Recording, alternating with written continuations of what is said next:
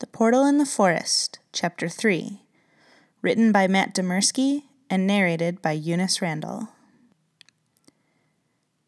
I crested the last hill and immediately noticed excited energy among the neighborhood kids crowded around the portal.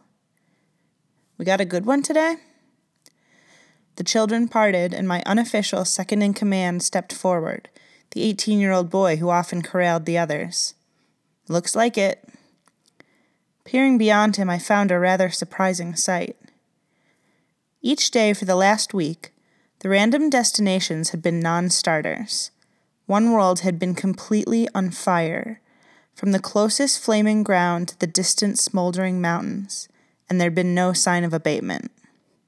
We'd spent another whole day staring in horror out across a vast ocean of what seemed to be thick blood. The smooth and endless crimson surface had been interrupted only by a few massive bone-like protrusions, and a sunless sky of carved ivory presided over the inexplicable sight. Weird ripples had moved in that blood ocean, as if hidden creatures lived beneath. The portal had never shown anywhere but alternate Earths, as far as anyone had seen.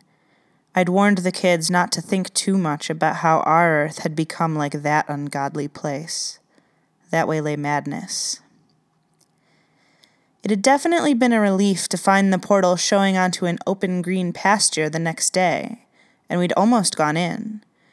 But my second noticed it at the last moment, an eerie lack of parallax. The green pasture was an illusion, almost like a perfect television screen displayed across the rift, and what truly lay beyond was impossible to know. Such a deception hinted at far worse intentions through that particular portal than in most worlds. Most worlds didn't seem to know or care about us. Every Earth we'd glimpsed in the last week had been anathema to human life in some way or another. Every world had been dead or dying. I'd figured that this was all somehow related to the otherworldly book I was trying to get rid of, and its inexplicable penchant for detailing the final stories of the doomed, but I couldn't be sure. I didn't know if it controlled the portal or whether it was merely connected to it somehow, but the children reported that the destinations were definitely getting worse. The first few weeks they'd observed it, there'd been nothing but pleasant forests, open plains, and innocuous oceans. But today's sight changed our data set. Today, the portal opened on a busy street in a city that looked much like New York. We watched people drive past in recognizable cars and trucks. Many passerby were on foot, hurrying with very human impatience. It didn't occur to me until I'd already stepped through. Nobody on the other side had given the portal any heed.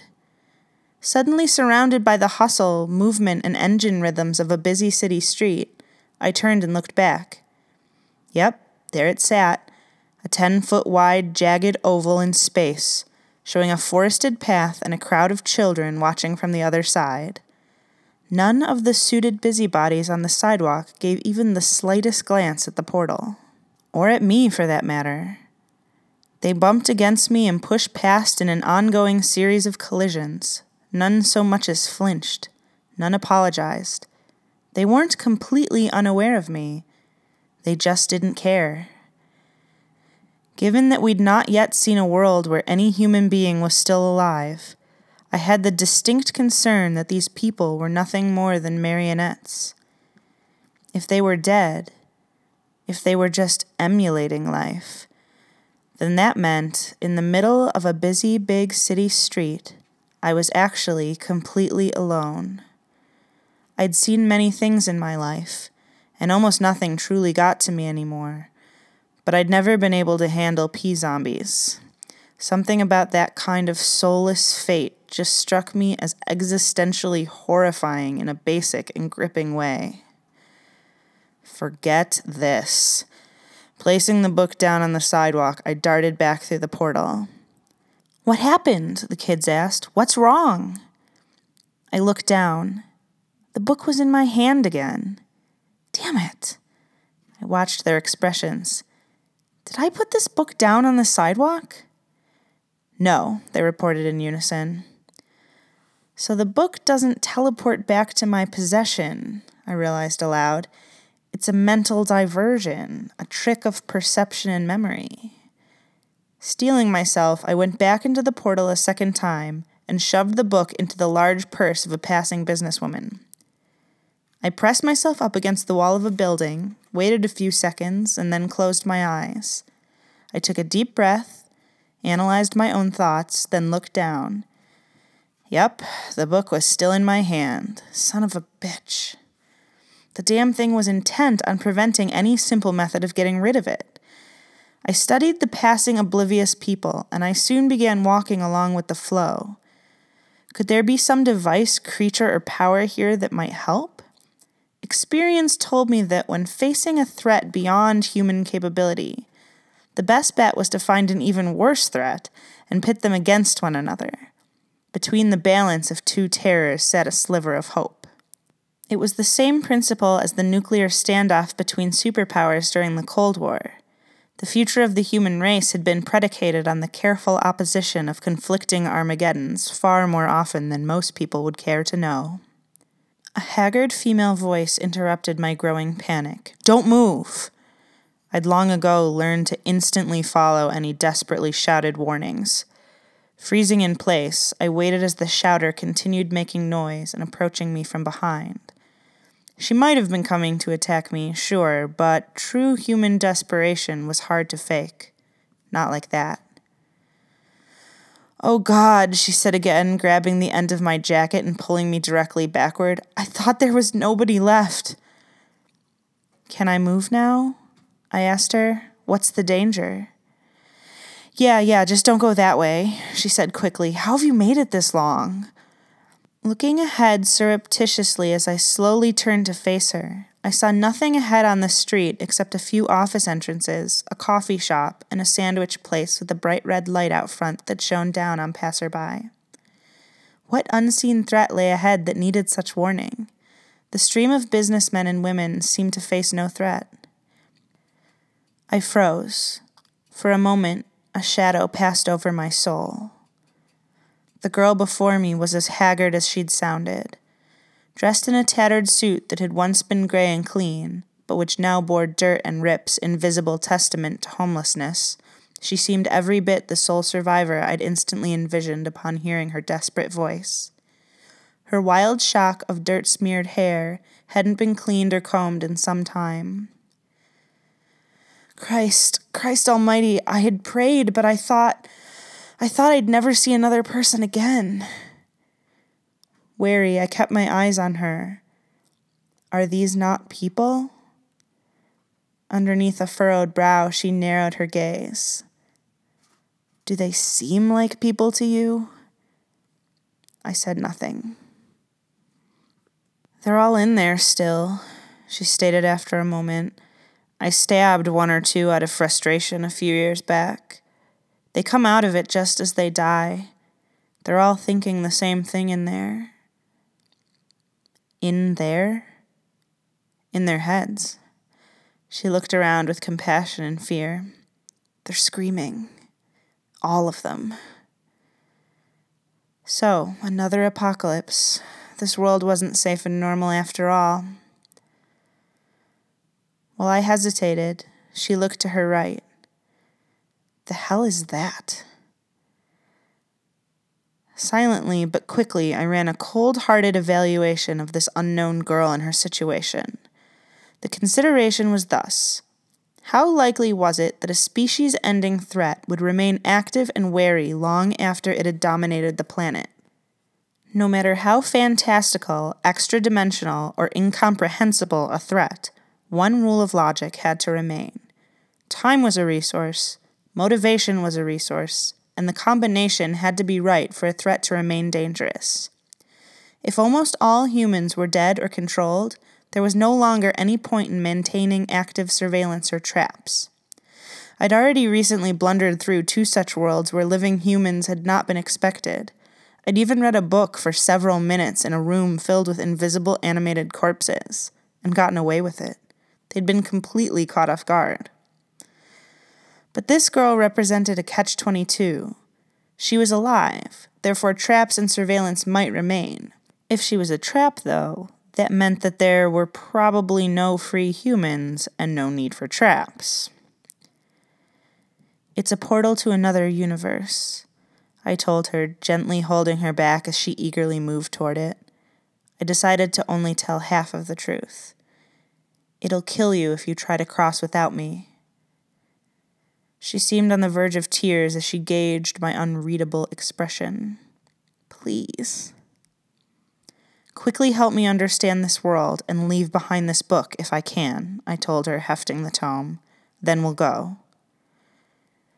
She pulled me into a nearby alley that I found to be disturbingly like the one I'd run through in the rain the week before. She began, but she opened and closed her mouth in frustration without making any further sounds.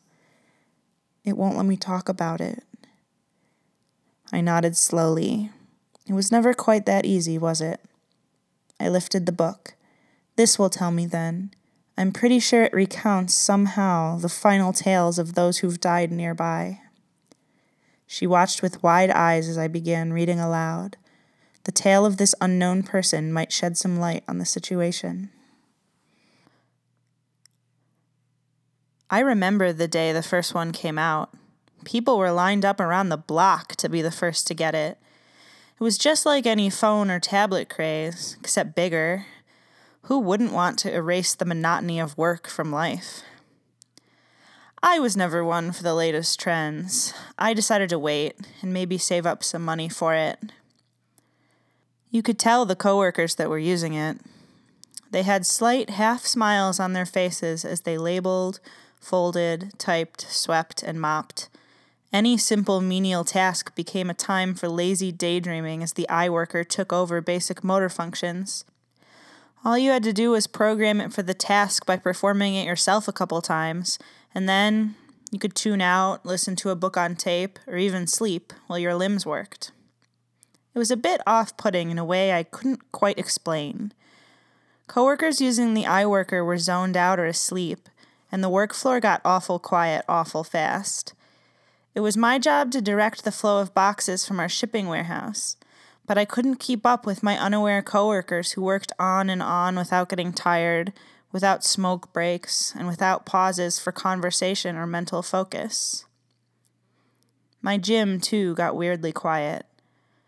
People programmed their iWorkers for workouts, even though they weren't supposed to, and happily got in the best shape of their lives without even being mentally present for the effort. Of course, a spate of people up and died who'd set theirs too ambitiously, but it was their own fault, or so the television said. The next iWorker would hook a little deeper and automatically sense when the body was being pushed too far. I'd just save up for that one, I decided. I didn't want to die on the job because some idiot device didn't know not to carry boxes for 18 hours straight without rest. The third generation came out before I got even halfway to my savings goal. This one integrated wirelessly with our relatively new driverless cars, and so you could fit your car into your routines. There were people automating the whole drive to work and their entire shift while they slept, so they could wake up and have the evening and entire night to actually live. Now that tempted me. I could have sold some stuff to join in on the trend. I wanted to sleep through work and have 16 hours a day to hang out. Sounded damn pleasing, it did. It was so pleasing, in fact, that it really started going global. They made them cheaper and smaller and less invasive to your neck and nerves. I would have gotten one then, but I hurt my back at work and the medical bill wiped me out and put me in so much debt I still couldn't afford it.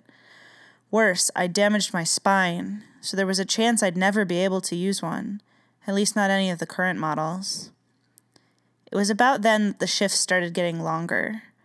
16 hours a day was quite a lot to hang out and party and relax, so people started signing on for longer shifts. More money, more leisure, right? When I came back from medical leave, I lasted maybe 2 hours before my boss came around with that kind of shit, sorry look. I knew immediately. Everyone else in the warehouse was iWorking, moving around all silently with half smiles on their faces, and they were all working 16-hour shifts. Here I was with a hurt back, moving slowly, working inefficiently, and I wanted the same pay as these diligent types. I told him he could screw right off, even though I regretted my rudeness instantly. Still, I was out of a job, and I would soon have nowhere to go. I spent the next few months at a shelter, along with many other injured types in my situation.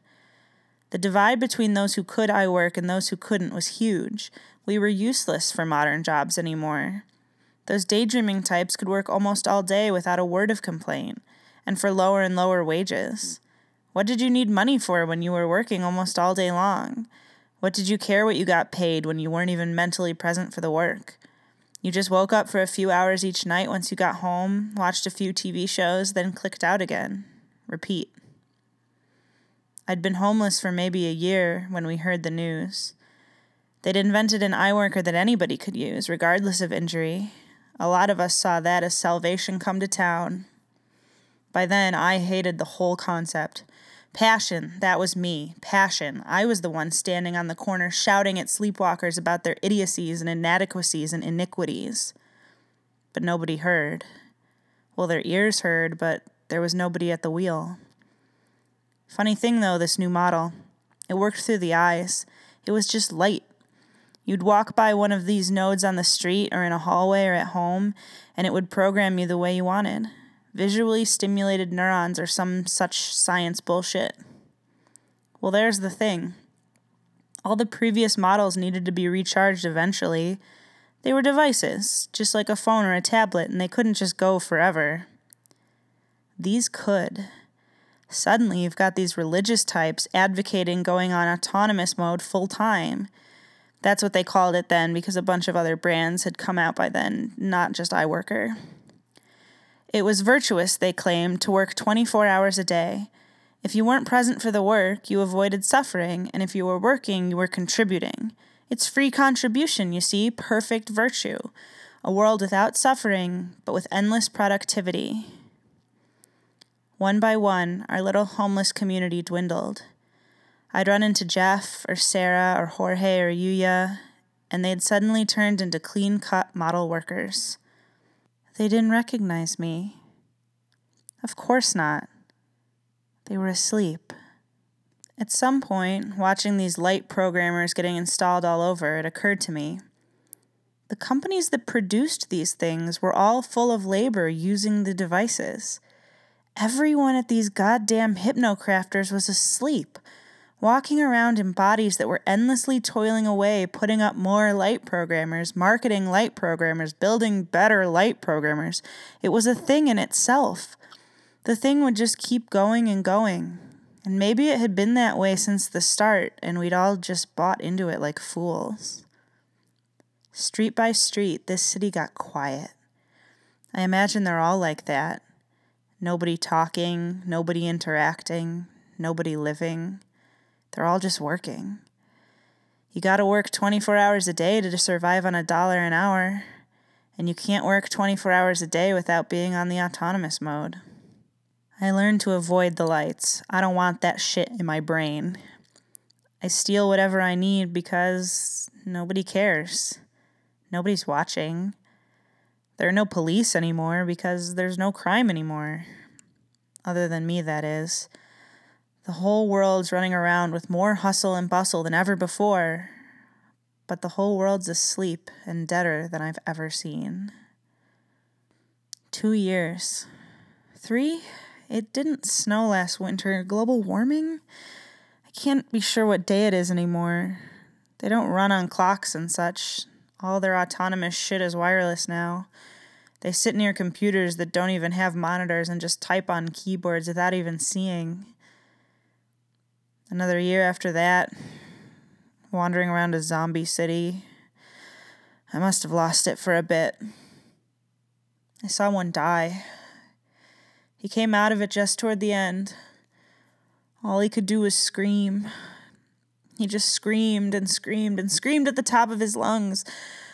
But it was what he was screaming that terrified me so. Thank you. He was screaming, thank you. I saw another one die. Soul-chilling shit. They're all in there still, and they can't stop anymore. I don't even know when that happened exactly. But the system, see, it had gotten perpetuating, that's the word. The cycle I'd recognized had been true and growing stronger, and it didn't like people like me lurking around its edges, stealing things, stabbing people, and mucking up efficiency. They grabbed me maybe a week after the second stabbing, forced me into one of those bright red programmer lights on the street. By then it wasn't a choice anymore, and it could just straight tell you what to do in the name of efficiency. I've been wandering the streets ever since. I've got a job I do 24 hours a day now. I do what I'm good at, what I did before. I'm just me, I'm just homeless, and I find other loose minds like my own, and no, it didn't work. Not entirely. The old spinal injury kept me half immune, and they don't know I know. I'm a horrible liar half the time, and a free mind the other half. Never listen to anything I say. My thoughts aren't my own. I sense it out there, a gigantic mind behind the control, with a plan beyond insidious and evil, and I can use its eloquent words sometimes. But that's not true. And the sad thing is, it's just humans who did this to ourselves. Efficiency. I wandered the streets for 5 years like that. So alone. I met someone who seemed free on the street today, and I was free for just a little bit, and I shouted. I looked up at her. Her jaw trembled, and her eyes ran misty. This wasn't the tale of someone dead at all. I listened to the noises of the busy city street outside our alley, and for the first time, I noted the complete lack of human voices. There was only the sound of machines and walking, a rhythm I now found to be completely lifeless and hollow. I stared at her for a long moment, unsure what to do. "Can I trust you?" She tilted her head down a few degrees, screwed up her face, and let a few tears run free. "No." "So it's probably not a good idea if I let you come with me." She clenched her fists, and I saw a single drop of blood eke out from her excessive grip. "I'd try to build one," she gasped. "Eventually. The plans are in my head. It wants me to." There was nothing else I could say, unless... "You can still help me," I said quietly, noting her intense strain to hold on to her own will. "I need a first-generation iWorker device. The absolute most basic, no mind control, no networking." She nodded, eager to be helpful in any way possible to any entity that was not the it that controlled everyone else. She ran to a nearby dumpster and pulled at a rusty panel. Here. She pulled out several circular devices and picked at them until the least damage remained. "You stick it behind your ear, right here, and just and it'll pick up on it." "Thank you," I told her, studying the device. If this thing could control a body without the mind interfering, perhaps it could help us leave the perception-altering book in another universe. I pocketed it and then faced her. Never make promises, I knew. Never make promises. I couldn't tell her she would be all right. "I'm sorry." Blood poured from her clenched fists as she squeezed her long nails harder and harder into her palms, momentarily clearing her thoughts. "It's all right. I'm glad there are still free people." I nodded and then departed. "Come back," she called just as I rounded the corner. "I was lying. There's nothing weird about the lights at all." God damn it. "You still have the book?" my second asked as I stepped back into the forest. Damn. "Watch your language," I told him. I drew the iWorker out of my pocket and brought it up for the kids to see. I couldn't leave the book, but this just might be our ticket. I looked back and saw the homeless girl lurking at the other side of the portal, watching us with a neutral half-smile. I wished that I'd had the courage to kill her and free her from her invisible prison. If it had been anyone else, maybe. Thomas, the younger boy who'd once followed me into another world, was also present. He was old enough to pick up on my momentarily visible sadness. "Who's that girl?" I turned away, unable to watch her any longer. Nobody. To be continued. More of Matt's work can be found at mattdemersky.com. More of Eunice's work can be found at blrf.org.